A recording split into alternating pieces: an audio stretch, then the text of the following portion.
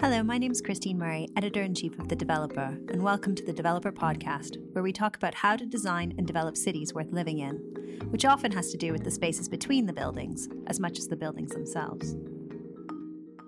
When it comes to increasing the resilience of your development site, how do you choose where to put the money?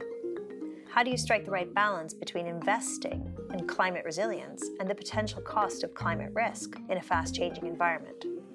On this panel discussion from the Developer Live Risk and Resilience Conference, we hear from Dr Kathryn Oldham OBE, Chief Resilience Officer from Greater Manchester Combined Authority, Alexandra Notay, Build-to-Rent Fund Director from PfP Capital, Chantal Henderson, Director of Commercial Finance from Grosvenor Britain Ireland, Paul Berg, Partner and Group Director from Griffiths Armour, and Jack Wolstencroft, Client Services Director from Griffiths Armour. Thank you very much. It's a pleasure to be here today and to share some of the work that we're doing in Greater Manchester. I'm going to be talking about urban resilience today, and I sometimes get asked why the focus on the urban environment and on cities. And I'm sure most people in the room are aware that over 50% of the world's population now live in cities. I think global projections suggest that 60% of the area projected to be urban by 2050 has yet to be built. And my background is in emergency response. And so for me, understanding the resilience of our cities as we start to build those cities of the future is really important. And that sounds like a global agenda. But in Greater Manchester, our growth projections are for 10% growth over the next sort of 15, 20 years. So that's the equivalent of building the city of Manchester all over again. So resilience is a concept that, as today illustrates, is becoming increasingly important internationally and nationally. For me, it's great everybody's talking about it, but arguably it could also be a bit of a buzzword. And that means everybody could be talking about something slightly different. So the definition we use is on the slide, and it's the definition used by the 100 Resilient Cities Network, which is an initiative pioneered by the Rockefeller Foundation. And it incorporates the concepts of shocks or emergencies, but also the chronic stresses, so the pressures cities face that undermine their capacity and the capacity of their communities to deal with some of the challenges that they face. In Greater Manchester, we are also part of the United Nations Making Cities Resilient programme. So that has over 4,300 cities worldwide, focusing on resilience and what that means in the urban context. And there's quite an interesting concept that I think is important for today that the United Nations talk about. And that is that there is no such thing as a natural disaster.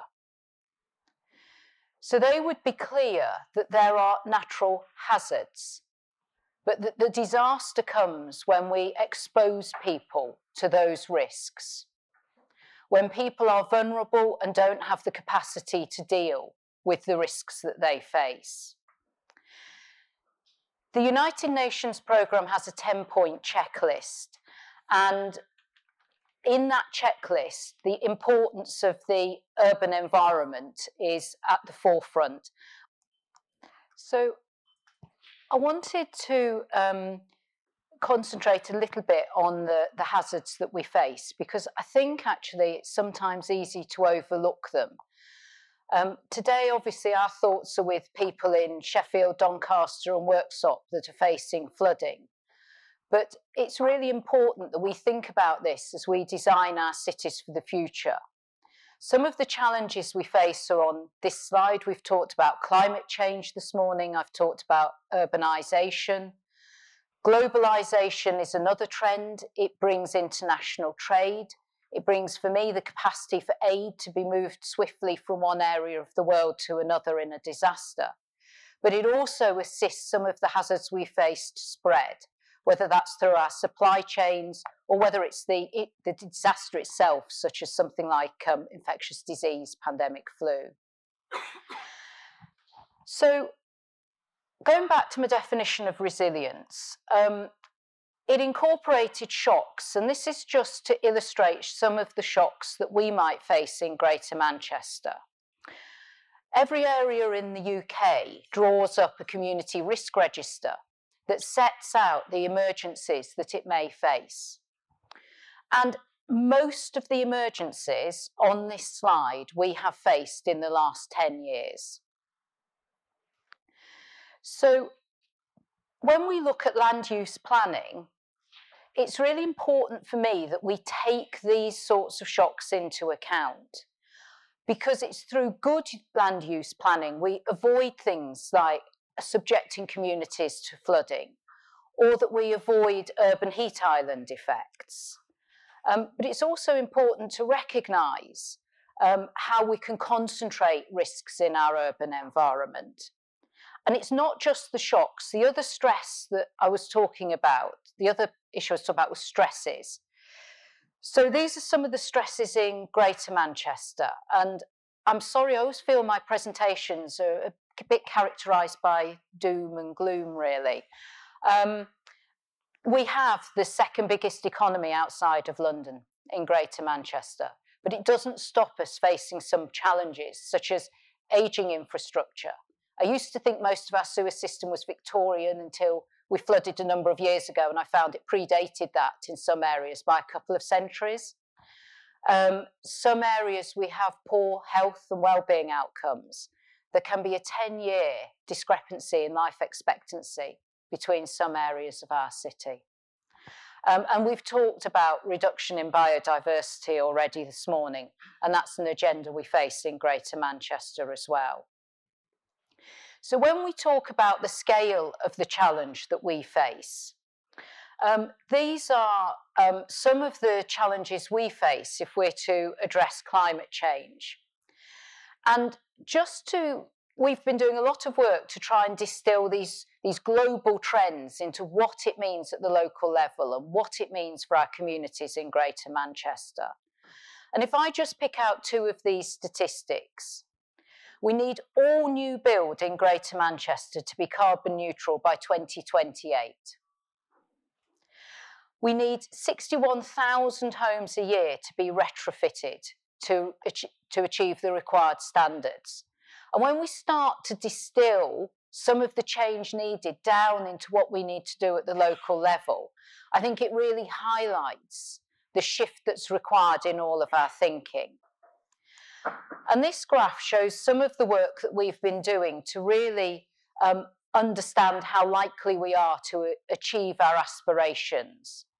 So the grey is where we want to be if we are to achieve the sort of carbon ambitions that we have.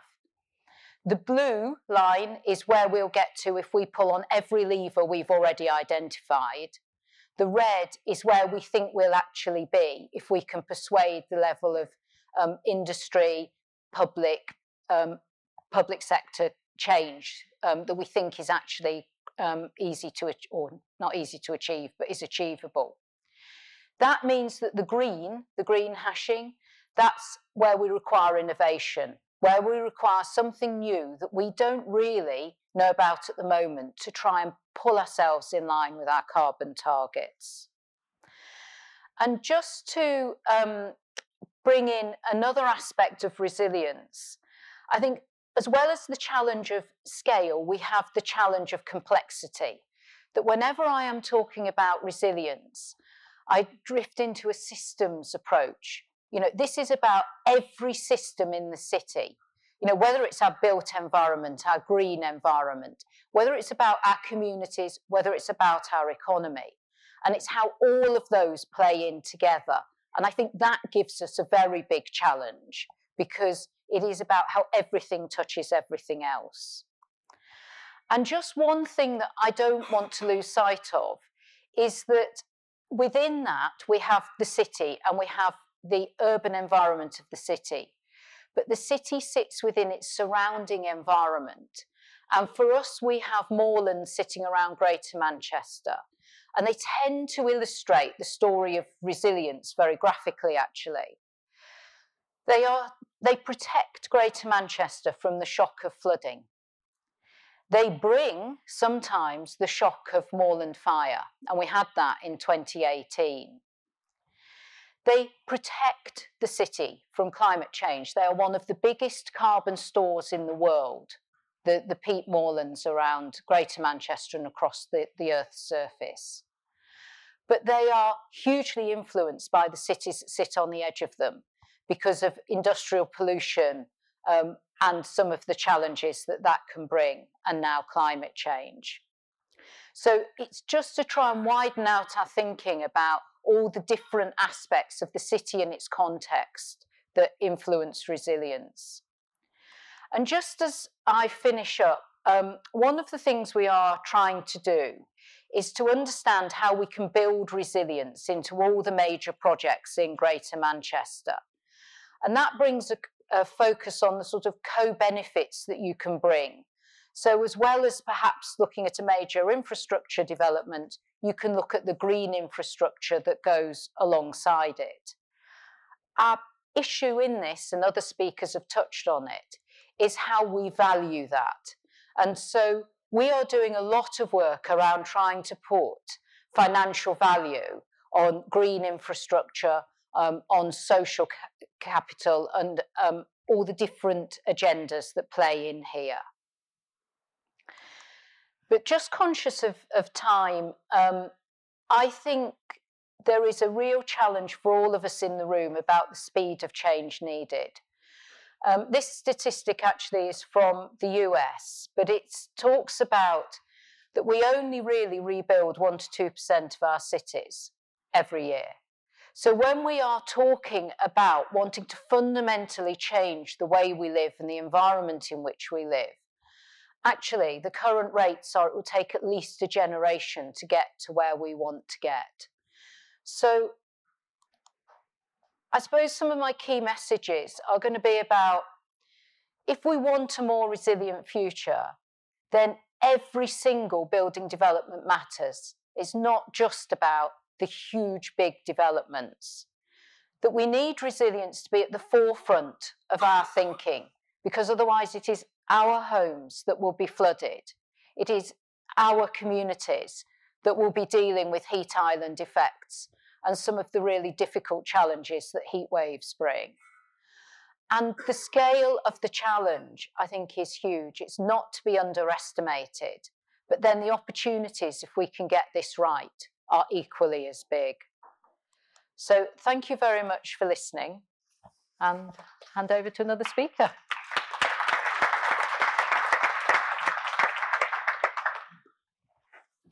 Hi guys, my name's Alexandra Notay. I'm the fund director at PfP Capital. I am one of the few people not affected by PERDA. However, I am affected by the fact that we are actively fundraising at the moment, so I'm not allowed to tell you anything particularly exciting or commercially sensitive. So I'm going to give you a very, very short kind of rundown of the kind of house PfP Capital, what it is, what we do, but then really just try and take you through more kind of an anecdote-led, my perspective as someone who's been in real estate finance and working around sustainability and risk and resilience for kind of 15 years as kind of some of that context point that Christine had mentioned. So PfP Capital is all about targeting fund and asset management in real estate for social value. Actually, you may not have heard of PfP Capital, but I'm sure many of you might have come across our parent company, Places for People, which is one of the largest property development and management and regeneration companies in the UK. It started as the North British Housing Association over 50 years ago. The fundamental, the core of the business is still very much our social housing portfolio. So we own and manage 70,000 social housing homes across the UK, but we have actually expanded and diversified quite considerably. So we have retirement, student, leisure centre business, for sale, shared ownership, every kind of tenure. And it's really all about a place for anyone at whatever stage of life they're at.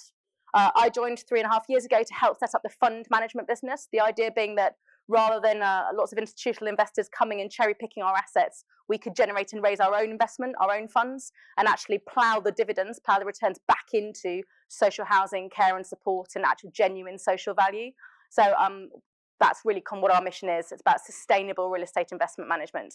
And really transparent fee structures, and lots of this is being talked about in the fund management industry, but it's something we're probably the only one in the UK that's really got a genuine track record of social value beyond just sending staff to paint fences once a year and that kind of thing. So yeah, this is all kind of the house stuff. You can find all this on our website. It's all there. But really, the key thing is that ESG, and I'm sure many of you will be familiar with this term, environmental, social, and governance. Kathryn alluded to it, and there's this interesting trend of certain words like resilience or sustainability almost becoming undermined by how everyone interprets them very differently, and you kind of get sort of greenwash perspective on them. So when I started working in this space, it was all about CSR, corporate social responsibility, and really being seen to do the right thing. And it was almost out of real estate funds' marketing budgets that they wanted to support something around risk or resilience or climate. Now ESG, that is this kind of tripartite, the three pillars of the stool idea, that you are actually actively engaged in the built environment at all of those levels. You need to consider your environmental impact, your waste, your energy, your water. You need to actually consider your social impact and the quality of the governance that you have. So that is something that's really pushing across the entirety of the real estate industry, from BlackRock and Blackstone all the way down. But these are kind of something that we as a house have done since we were started. Right, so back into kind of hopefully what's slightly more interesting. I think there has been a bit of a cultural shift around the approach to climate in real estate. There is clearly the very negative stereotype of the real estate developer, which exists for a reason. And one of the challenges when I started working in this space, giving sort of CPD lectures to very bored fund managers who had to be there about why they needed to care about green stuff and sustainability, was really they were looking for the so what. Fine, I have to do it, but there must be a premium, otherwise why would I bother? So there's that whole debate that some of you may have come across around the green premium or the brown discount. Where's the kind of skin in the game to make it worth my while beyond doing the CSR kind of right thing? One of the big catalysts about 10 years ago was this retrofit of the Empire State Building. It's a fantastic case study. You can find it if you're more technically minded than I am. It's all on the Rocky Mountain Institute website, which is a huge US nonprofit that focuses on real estate and climate change. It was catalysed by the building owner, a guy called Tony Malkin, who was a real passionate early convert in the industry to the kind of role of climate change in real estate. And he basically funded himself. He owns the Empire State Building, as you do. Funded a massive retrofit that was targeting a 38% energy efficiency and $4.4 million annually. I mean, it's the most fantastic building, but if you go into it, whoever did it, a kind of retrofit on in the 70s, put in these hideous false ceilings. I mean, it was really, really ugly as a place to work in. And it hid in all the kind of amazing Art Deco architecture. But one of the really cool things they did, they developed this system where they cleared the second floor of the building, and they created a factory in there that made new windows that were much more kind of thermally secure, but actually could kind of ventilate as well. And they had a system where they could pop out an entire floor's windows over 2 nights and put these kind of new glass in, and it was all made inside the building. So it's really, really exciting. It was a great project. And that was a really kind of it got a lot of press in the real estate industry because it's a landmark building, and he could show, I'm doing this for a business benefit. It's saving me money. By 2012, he was saying, actually, it saved me 5% more energy than we expected and even more money. And it was great. The challenge for that is that most real estate fund owners don't tend to have landmark buildings of that size or scale or the financial capacity and passion to kind of run one of those massive retrofits. And the savings that people like me were there going, look, we could save maybe 3% on this, or a few $100,000 here and a few $100,000 there, frankly, was considered a rounding error in terms of the overall budgets of a fund manager. So there was a real challenge in terms of getting adoption of that kind of project, as well regarded as it was. So in 2011, I was part of an 18-month initiative the World Economic Forum ran, which is all about trying to push the industry to understand the benefits a bit more. So there's a report which I tried to get it this morning, and their website's down at the moment, but it's called Catalysing Retrofit Finance, and it's all around particularly commercial office. It started in the office space because it was a bit more tangible and a bit easier to get your head around. But the idea of that was that how you could try and persuade the industry of the kind of the commercial benefits as well as the ethical benefits of investing in sustainability and in that. But really anything around risk, around kind of risk to your portfolio, honestly wasn't really touched on. It was all about financial savings, operational savings that you could make over the life of your portfolio. And there was a bit more pressure that, you will be familiar with the stats that 39% of global emissions come from real estate. 11% of those come from kind of construction. It's actually very easy to build an efficient new building, but it's the existing buildings that are the challenge. That's what we were trying to get hold of there. The big transition really was Superstorm Sandy. in 2014. Unfortunately, it took something as devastating as this to make much of the real estate industry understand that the impacts that climate events could have on, not only people, but their assets and their portfolio and the value of that. And I think that shifted, not only the real estate sector, but the insurance sector to have to think about that more. This is a great ULI report by Professor Sven Beinart from 2014 that I still really recommend. There have been some updates since, but it's great. But a highlight there is that the monetary losses related to real estate and infrastructure from severe weather events were recorded as 109.5 billion euros per year. And I think that's going up. So that, I think for me, 2014 was the tipping point. In terms of legislation and policy, kind of carrots and sticks, we also had EPBD2, the Energy Performance of Buildings Directive 2, had the formation of the Green Property Alliance, which got all of those industry bodies together, and research reports, and sort of, there was a much more kind of stick drivers for real estate owners to take this issue seriously. And more recently, this is just from this week, as I'm sure you've seen and you'll hear from the insurance guys, the flip side of that is now, as increasing numbers of climate events happen, stuff becomes uninsurable, and how do we manage that? So I think real estate fund owners are now really considering this in a much more cohesive fashion.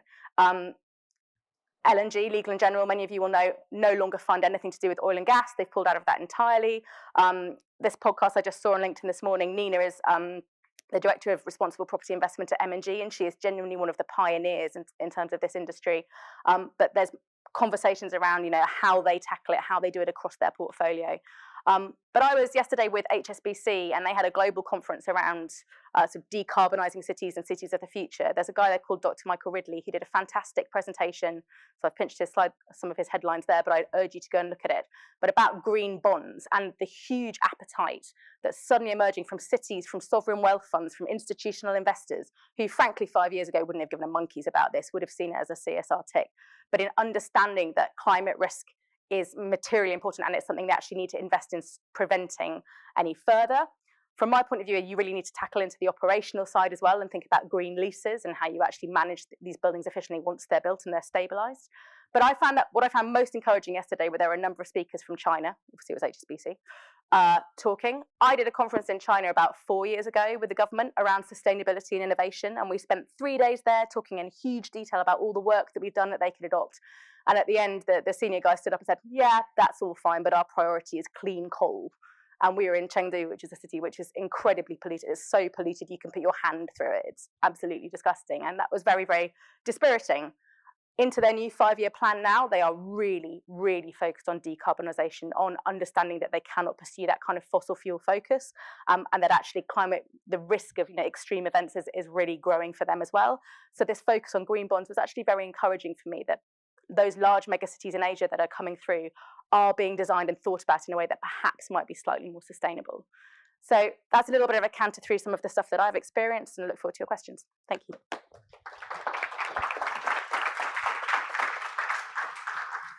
Hey, good morning. Thank you for having me here today. Thank you, Christine and the developer, and for everybody who's behind the scenes at pulling this together. As a former event organiser on the Olympics, where I worked for 3 years, I know how much it takes, so thank you.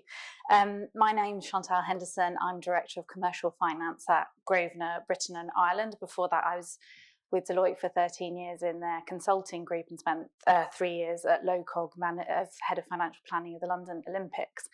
And really, I wanted to sort of share Grosvenor's story around how we think about investment and how we think about risk and resilience, because where we are, as I stand here today, is quite different if I had been here this time last year talking to you. So Grosvenor is a 340-year-old property company that is family-owned. We own most of Mayfair and Belgravia and lots of other places around Britain and Ireland, and we also are in 60 cities globally, and have a increasing kind of footprint. Always in that 340-year history, we've thought about wanting to leave places better than where we found them. But I think the definition of what leaving something better than you found it has probably changed quite dramatically in recent times. But what we have been doing consistently over that period is taking a really long-term approach. This concept of patient capital is something I've had to learn in my lexicon, but it's true, decisions that might be taken this week, and as a finance director, a decision to allocate capital to something this week, the benefits of that really don't come for maybe 5, 10, and in our case, we have a 40-year strat plan that's part of a 100-year plan that the family office have. We really do look that long term. And when you are looking that long term in a conservative company, who have to protect future generations of a family, you have a duty as part of your job to look at horizon scanning and to look at the risks that are coming to those future generations, both of the family and of the property and places. And that's what we do. It's probably been our unique selling point over the years, but it evolves, and it has to evolve now. So we look at long-term consequences on a human level, on a social level, on a property level, and a city level. And we look at our assets individually. We also look at the spaces between our assets, and so at a neighbourhood level, and then we look at a city level as well. So quite interestingly this year, if you follow us, but I'll tell you our story, we've published some 2030 goals, which are quite aggressive. Net zero carbon operating emissions by 2030, zero waste, net positive biodiversity. So lots of the things the speakers have been talking about today, which are great. And we've published it and it's out there, and that was super easy to do. It wasn't super easy to do. It was almost the most gut-wrenchingly painful thing for a 300-year-old company to do, is to put out a public statement committing to do something that you actually do not have a confirmed pathway of how you will achieve. So hard to do. Signing off those commitments internally was super easy last November. Putting the press release out in March was the moment everyone went, stop, what are you saying? Why would you say that out loud to anybody? We're like, well, we've already agreed to do it. We're just going to tell people we've agreed to do it. And they're like, under no circumstances will you publicly put that. And we're like, it's kind of on the FT. But just get it out quick before they notice. But the reason why it was so hard is because in a prestigious organisation with a really big brand to protect and a family behind it, it's very hard to put yourself out there and say, I don't know, but I'm going to try my hardest and I'm going to get there. Because normally Grosvenor sort of knows, because we've been doing it for 300 years, and to say we just don't know, but we know it's the right thing to do, was extraordinarily hard from a change management point of view. And earlier when we asked the room what are the barriers in some of its policy and some of its technology change, and getting an organisation to change or others around you to change was one of the biggest barriers, and for us that was certainly true.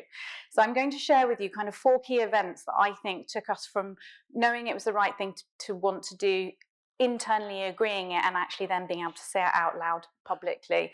The first of which was internally, increasingly, we were looking at the data. I'm a finance director. I like certainty. I like facts. So I like some data. And if I can't have certainty, I like levels of confidence and probability. And what I do know is that the nice stable past that we have had is highly unlikely to be the future picture. All of the stuff that Alistair talked about at the beginning, and I'm sure all the people under PERDA, if they were allowed to say it out loud right now, would be saying the future is not going to be how it was in the past. So if you are valuing things on the basis of past performance or recent comparables, it's quite likely your valuation methodology is completely wrong. So you might want to be thinking about it in a different way. Take those valuations and maybe just add a bit of a twist to them, especially if you're looking in a 30-year time horizon. The certainty I do know is our plus scenario is not naught, is it? It's going to be probably, hopefully, 1.5. I've got 3 kids, so I'm still hopeful. But more likely, as Alistair says, we're on the 4 degrees. So I run the enterprise risk management and horizon scanning activities with our board as well. So I forced them to go through some quite painful realization moments. But we were going around in circles, and so basically I said to our wonderful sustainability manager, Emily, for those of you who know Emily Hamilton, just take the entire leadership team to some experts and I can't talk about this well enough, make them listen to some experts. So we took our entire senior leadership team to the Cambridge Institute for Sustainable Leadership for 2 days in January this year. The entire team, we co-designed the course with them, and we listened to the academics, and we brought in specialists, and we brought in others from Unilever and from Body Shop and many other companies. And some people went in because we were having a grassroots sort of swelling from Sylvia and others saying, we need to sort of square this out a bit more. We need to be able to talk about this to get what we want. Some people went into those 2 days thinking this is going to be brilliant because I'm going to hear about the stuff I'm passionate about. And frankly, a lot of people went in quite cynical because it's going to cost too much to do sustainability and it's going to ruin their appraisals. And 2 days, and we still have that conversation, by the way, but 2 days later, everybody as a aligned and united leadership team came out going, we just can't ignore this. If we ignore this, who else is going to be the person that's sorting out? Who are they? We're they. We are they, you are all they, and waiting for policy and waiting for politicians and waiting for the other people that you're waiting for is probably going to be too late. And we agreed, frankly, we didn't need it to be the law to do the right thing. We wanted to just start making some changes ourselves. So that was the first thing. The second thing was quite quickly convincing the chief executive and my boss, the CFO, to stand up in front of the whole organisation and promise to reject any appraisal that didn't stack up on an environmental basis. And they were still so enthusiastic and evangelical from Cambridge that they did it, which was brilliant. I'm not sure I'd get them to do it again, actually, but they did. So they stood up, and importantly, my boss, who's the CFO, said, I am going to reject appraisals that do not put this stuff in. So we have embedded through our appraisal process now metrics that show that you are contributing to biodiversity net gain and to environmental things. And we can talk about that later if you would like. We've also made ownership everybody's. It's not just a small sustainability team's responsibility. Yes, they can be the technical experts, but it is everybody's responsibility. So everybody has objectives, and 35% of people's bonuses are based on it now. So if you didn't like it because you didn't think your appraisal stacked up, you might just want to think about salary. So that was quite important. And we wanted to bring others with us. We can't do it on our own. That's why we said it out loud. We realised we couldn't do it on our own. So we want to talk to all of you in this room. We want to talk to the Met Office. We want to talk to other landowners and insurers and banks about how we can invest properly. Because if you look at risk and resilience, I'll tell you the risk that's coming. It's just the status quo, and we're all too scared to be the first mover. That's the real risk. Resilience is looking at how we look at this straight on and work together. Thank you.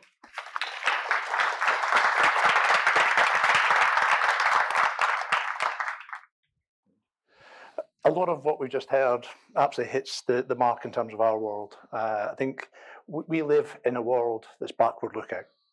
Our world, insurance.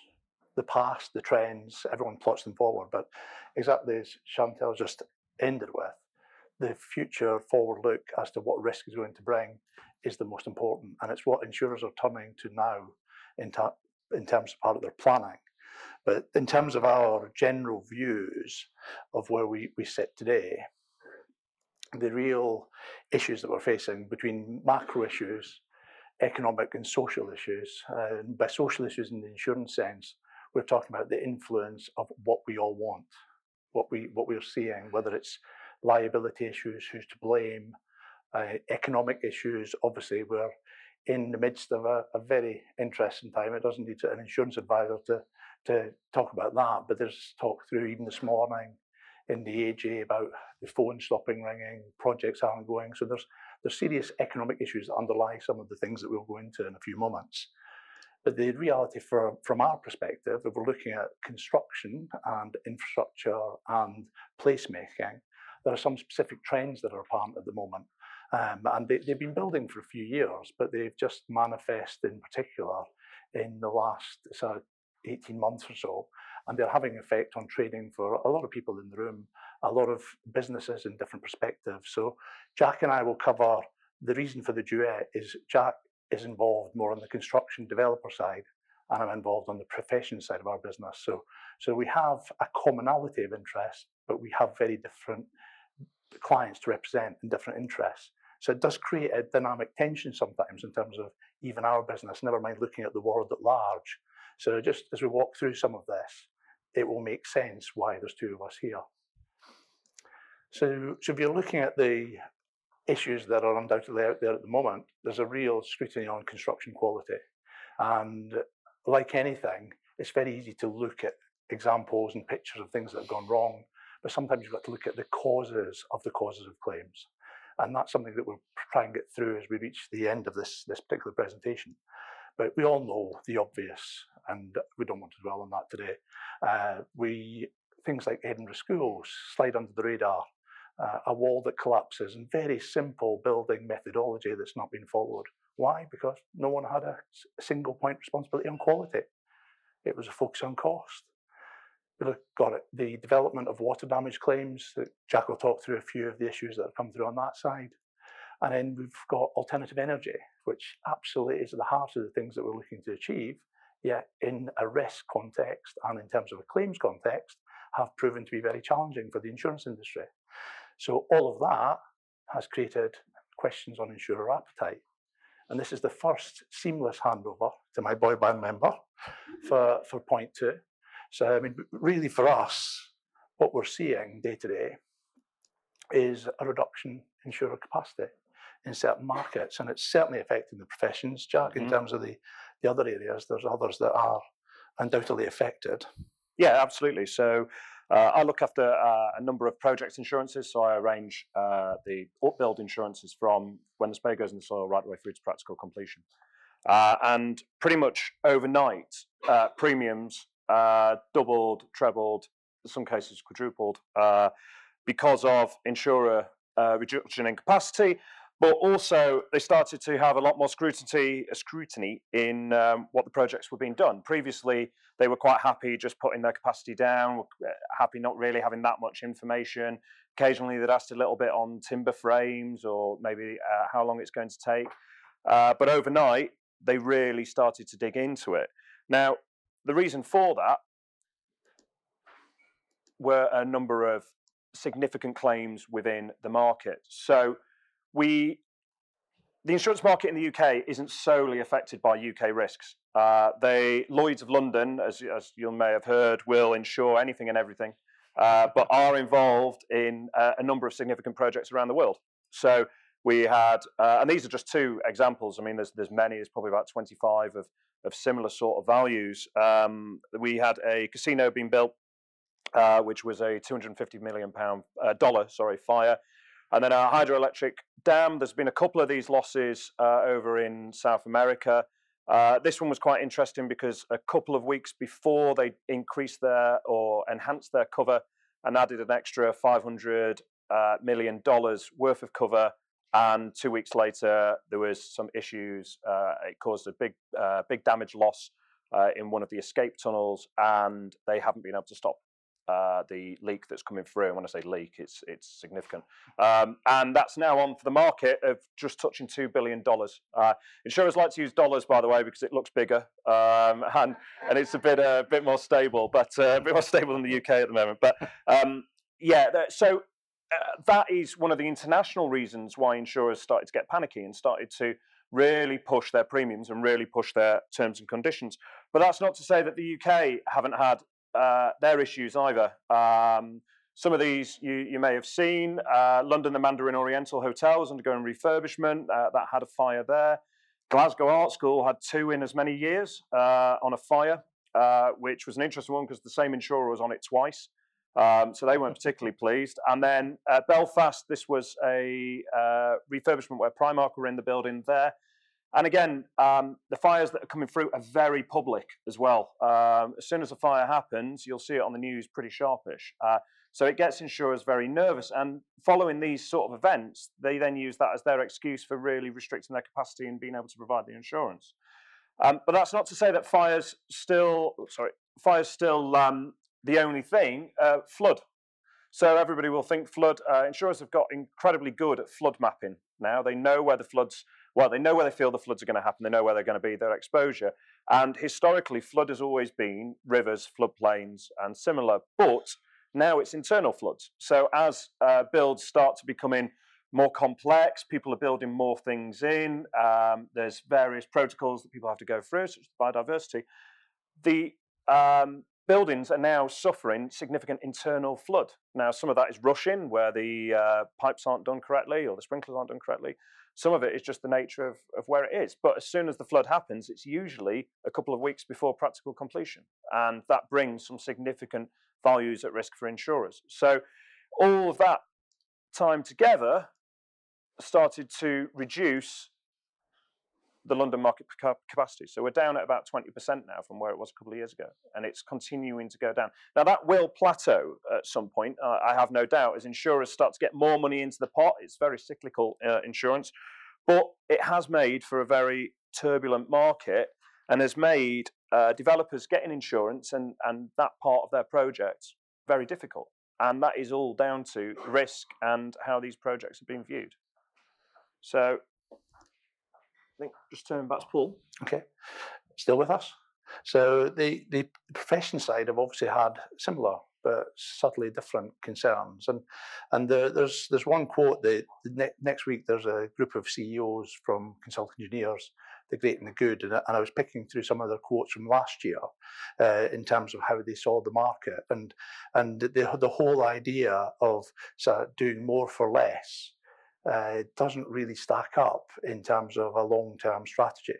As a short-term tactic to try and improve market mobility and the like, it's helpful. But a few of the comments that came through, I'll just read some of them for you. That we cannot accept risk that's through the roof when the rewards are through the floor. How can we match a collaborative approach with an adversarial system? And all of this, and there's a number of others I could run through, but all of this is sitting against the context for the insurance market that 2017, it had its worst performance on record. Lloyd's results in that particular year was a significant loss, 3.4 billion. And of course, what did Lloyd's then do as a consequence of that? They thought, well, what is contributing to those losses? So they ran a very specific review into PI, and they found out that professional indemnity for non-US risks was the second worst performing portfolio in Lloyd's. Why would that be? Well, if you look at it in very simple terms, the findings that run through, there's abundant capacity, yet losses are increasing, and the costs associated with managing those losses are increasing. Looking at that sort of period, we've talked about billions and numbers there, but 435 million as an aggregated loss over 5 years is an enormous amount of premium if you think about what a professional firm typically pays. And 62% of the syndicates in the market were loss-making. That's quite stark. And what they had to do was approve plans for remediation, and it's simple strategy any management would apply. If you're not going to make profit, why would you continue? So that reduction in capacity, there are factors that are in there, and those changes that are coming through has led to a reduced risk appetite. So there's a lot of focus on cladding and other issues that covers are restricted.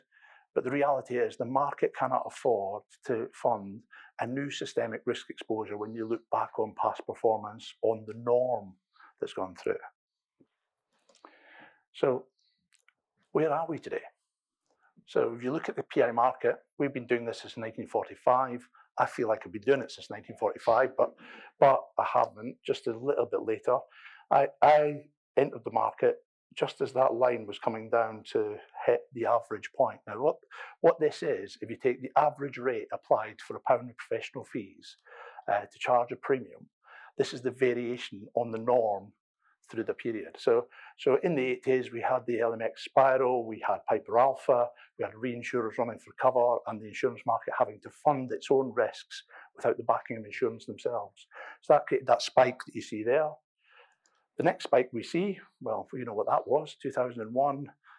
It wasn't that beautiful building in New York, it's the ones that are no longer there.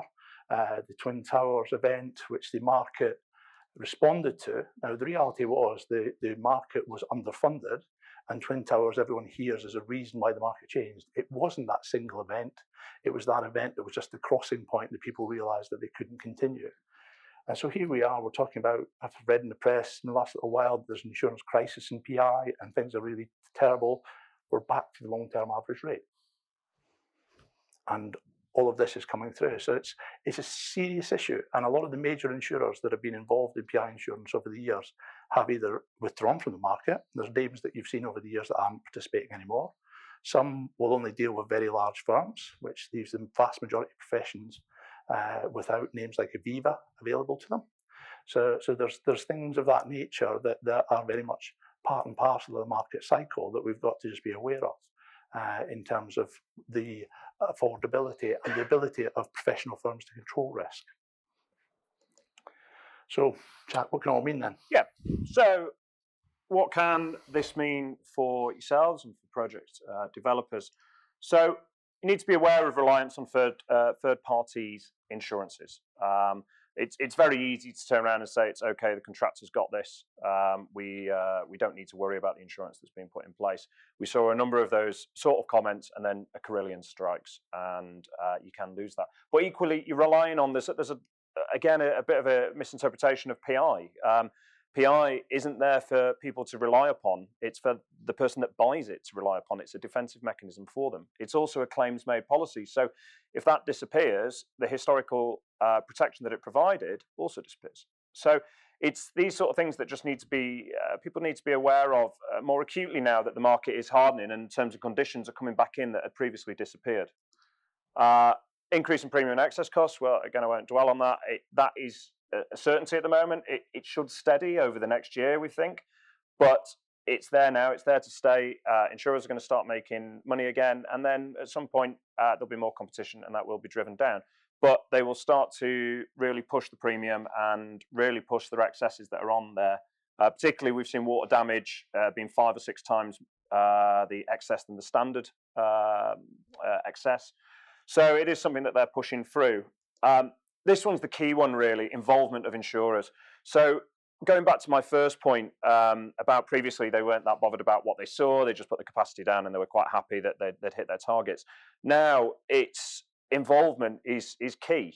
They are really pushing for involvement at the design stage. They've never had that opportunity or demand. So they are now pushing for automatic water stop valves is one of the things that they're asking to be included in the design, rather than it being retrofitted or rather than it being ignored. I got my first question on green walls the other day, and that's obviously hit somebody's radar. It's hit an actuary's radar, and they've started to ask about that. I don't quite know why they're asking about that, and it's probably something to do with how it affects the cladding or how it affects the roof or if there's an increased fire risk. But it's these sort of things that are now being pushed through. Now, correct involvement with insurers can be a real beneficial thing. And as Alex alluded to, getting the insurers on board and getting insurers to drive something can drive the developers to actually do it, because if they can't insure the project, they can't go ahead with the project. The banks won't let them. So getting them on board early on is great, but what we don't want is additional red tape for the sake of red tape being put there because the insurer wants to sleep easy at night. We still need to challenge them. We still need to push them. But in this market, they will continue to ensure that they're involved, and they will put a lot more emphasis on risk management and making sure that the risk is properly, the box is properly ticked to be mitigated as much as possible. So, you've heard the bad news. I promised Christine I wouldn't be stereotypical Scots and morbid, so we've got to have some positive outlook at the end. So what can we do? Well, it's really simple in some ways. The first thing that the industry is not very good at is actually measuring value as opposed to measuring cost. I think there's a lot of focus, a lot of the conversations. We have 2,500 professional clients across the UK. So we have a real barometer of what's happening in the industry, how they're feeling about things.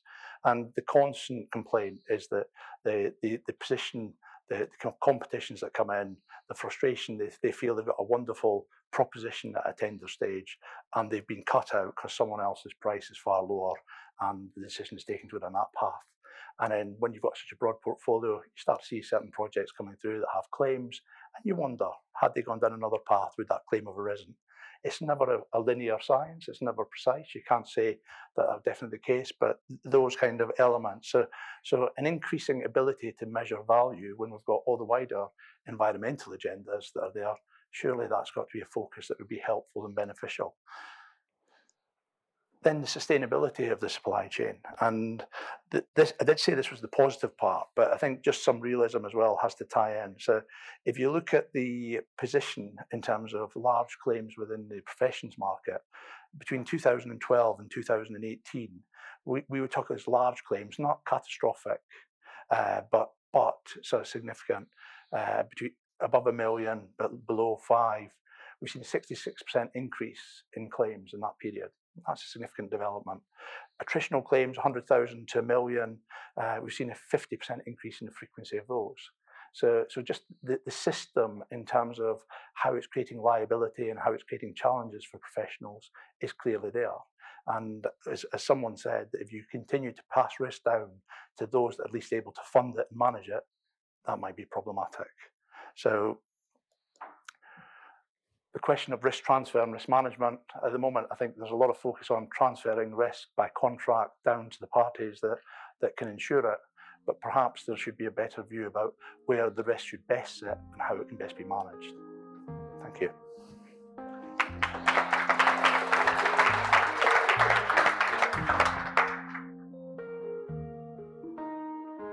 This podcast has been brought to you by The Developer. Produced by Simon Mercer, with music by Fortet. I'm Christine Murray, and you can reach me on Twitter at @TCMurray.